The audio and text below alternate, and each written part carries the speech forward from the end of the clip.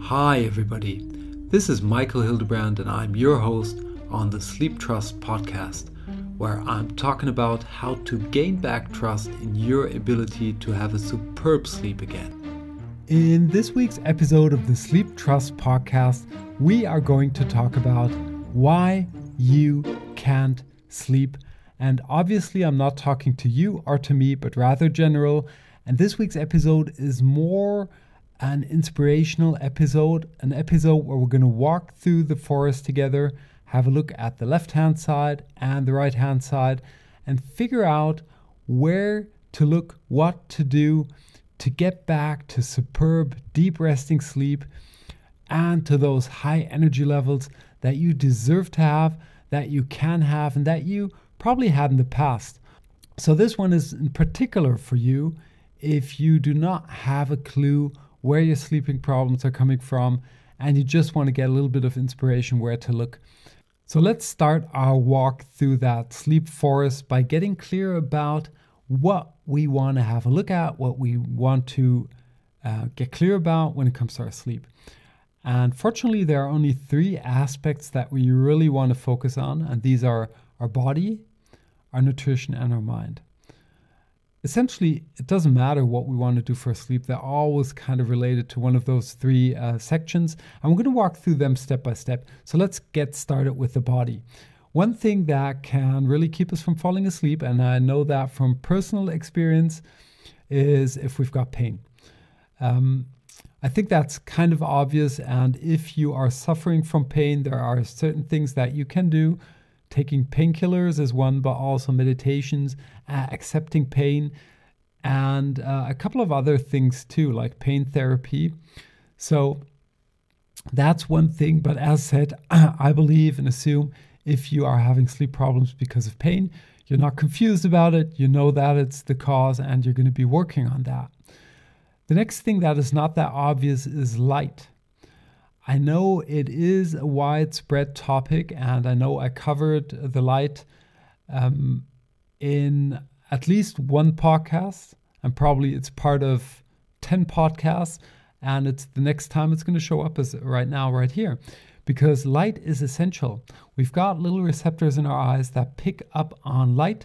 In particular, it's blue light, and they give this information to our brains, to the SCN in our brain, which is the main inner clock. And this is responsible for so many processes. And typically what you will find if you Google this is that you get a lot of information about reducing blue light in the evening, nighttime, even wearing fancy kind of blue light blocker glasses and all sorts of stuff. And you can get really crazy about this, reducing, blue light, not using electrical screens and so on, and things that are perfectly good. And I recommend to avoid using electrical screens at nighttime too, but mainly because of other reasons than you might think. It's not because of the light, actually. What is much more powerful is to get your body into sunlight at daytime. If you get enough sunlight in the morning over the course of the day, your body will not be that sensitive to blue light in the evening. So that's a thing you definitely want to test. Don't push it away and say this is kind of hokey stuff. If you didn't test that yet, you've got sleep problems, you don't know where it's coming from, definitely go chase the light. That's a very good advice. So next thing that you can do when it comes to your body is to find a bed, a mattress, a sleepwear, a pajama, or not wearing a pajama, whatever that is comfortable for you. See that you get the right temperature. Sleep is related to body temperature too. We typically want our body temperature to drop a little bit before we fall asleep. And there are things that you can do. You can use something like it's called a chili pad. If you're too hot, it will cool you down. You can also do something like having a hot bath before you go to bed. Now, how does that relate to a cool body that we want to have before we fall asleep? It's just how our bodies react to a hot bath. Kind of first our temperature goes up, and after the hot bath it will drop, and that's what we want to have. So Temperature is a thing that can be really helpful to fall asleep. You want to lie comfortable. All these little things that you can do and want to check, and maybe just ask yourself if this is something that is keeping you from falling asleep, because quite frequently we don't really notice this. You might have recognized that it's a little bit warm when you're lying in bed, but not to a degree that you would think that it is keeping you from falling asleep. And testing these things can just be game changing. The second thing that we want to have a look at when it comes to our sleep is our nutrition. There are 47 essential substances that our bodies need to function properly. And the thing that you want to do is just to reflect how your diet looks like at the moment. Are you eating a lot of processed foods? Are you eating junk food? Are you eating too heavy meals too late? These are all things that you can kind of get aware of and change. And if you're insecure, if you have these 47 substances in your body to a level that they will let you sleep properly, then go to a doctor. Ask them to take your blood and analyze it. And on that foundation, your doctor will have a very clear picture of what's going on and recommend things like changing your diet or even supplementing your body for a certain period of time. The last part that we want to have a look at here is our mind, and our mind can really come and get in between when it comes to us and our sleep. So the first thing that you want to become aware of is if you go to bed with intention to sleep. So obviously we all go to bed to sleep, but if you go to bed with the intention to sleep rather than to rest, so like that self-talk is going on, like I'm going to bed, I need to sleep now, and maybe behind that thought is another little thought like, okay, what if I'm not able to fall asleep? I had that once before, and so on. That's just going to build up pressure. So be very aware of what's going on when you go to bed. And if you notice that you go to bed with intention to sleep, rather go to bed with intention to rest. That's our goal here. If you take conscious control over what you can control, and resting is a thing that you can control, you can go into your bed, you can make it comfortable, you can close your eyes, you can, tell yourself that this is your time to rest. And if you do so, sleep will take care of itself. If not, if you just try to mess around with an unconscious process, that can honestly backfire on your sleep, build up pressure, and pressure is exactly the opposite of what we want to experience when we're going to bed. So that's one thing. Another thing is stress, obviously. If high demands are stressing us out, and we might not even notice how stressed we are. So typically, a thing that you might want to do is to become aware if you are stressed, because stress builds up cortisol levels, stress levels, and stress levels are not good for our sleep, obviously. So become aware if you are stressed, and if you are so, there are ways to get out of that. It starts with simple breathing. As soon as you are aware, you can just take a deep breath or 2 or 3. Like you can do that even in a meeting. There are other powerful breathing techniques that you can use that take a couple of minutes, but that can really de-stress your bodies and your minds. You can also practice meditation.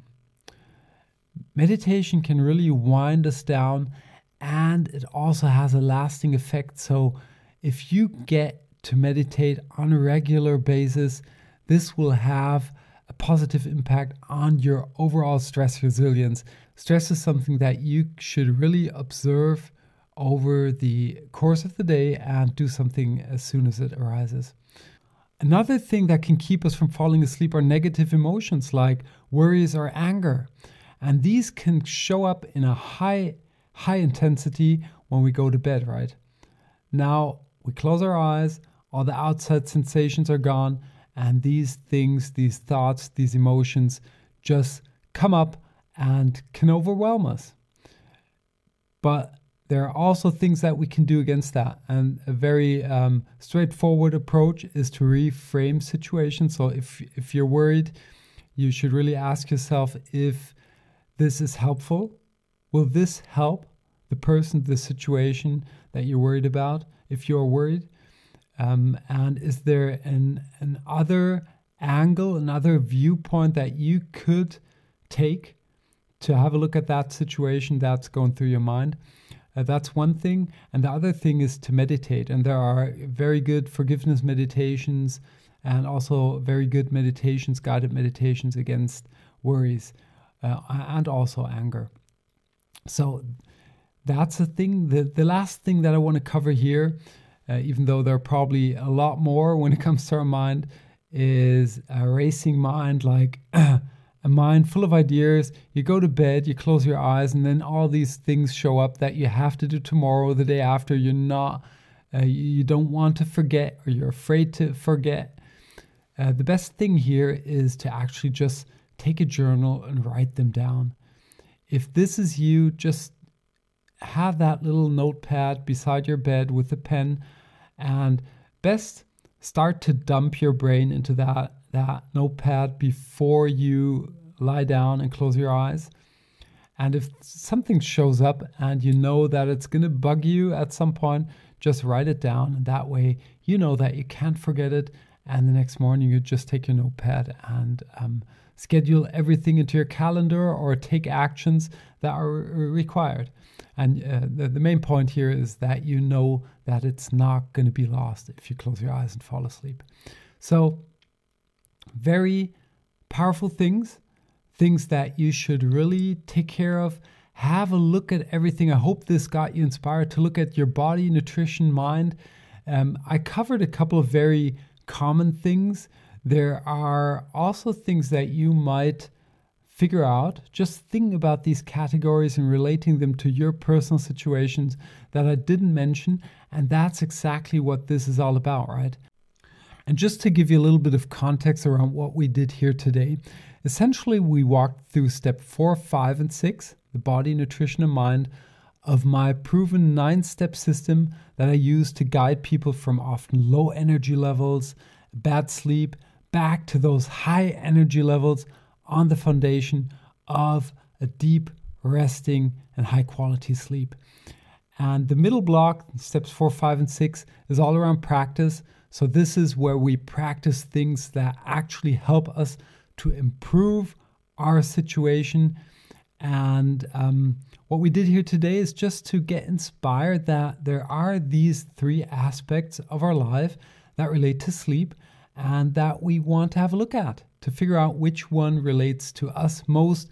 And then we're going to start to practice things that improve our sleep quality where we know that our pain points, our personal pain points are. But as always, it's up to you. You can say that things are as they are, or that you just want to implement random sleep tips, or you just take this inspiration with you, think about it, think about the categories, the body, nutrition, mind, think about everything that you heard today. Maybe see if other things in these categories relate to your personal situation and figure out what you should be doing right now that will effectively help you to return back to superb, deep, resting sleep and high energy levels. And that's what I wish for you. And with that, let's wrap up this week's episode of the Sleep Trust podcast. If we don't have a clue what is causing our sleeping problems at the moment, it's a fantastic idea to think about the categories body, nutrition, and mind. Identifying the category that relates most to your sleep problems at the moment is the first step to figure out what the real cause is and to take effective action to improve your current sleep situation. And that's it for this week's episode of the Sleep Trust podcast. I hope you enjoyed yourself and that you tune in next week when we are going to talk about the habits of superb sleepers. Until then, have a superb sleep. Hey there, and thanks for listening to the Sleep Trust podcast. I hope you've enjoyed this episode. If you want to get further information on this podcast or material that will help you to gain back your sleep trust, please check out sleeptrust.eu. That's sleeptrust.eu, where you will get lots of information around sleep. And here comes some legal stuff. Everything on this podcast is my opinion only, so do not take it as an advice, as I am not a doctor, nor have I considered your personal situation. If you feel that you need medical advice, please consider getting an appointment at your doctor of trust. If you want to give me any kind of feedback on this podcast, feel free to email me at podcast@sleeptrust.eu. I hope you tune in again next week, and until then, have a good sleep.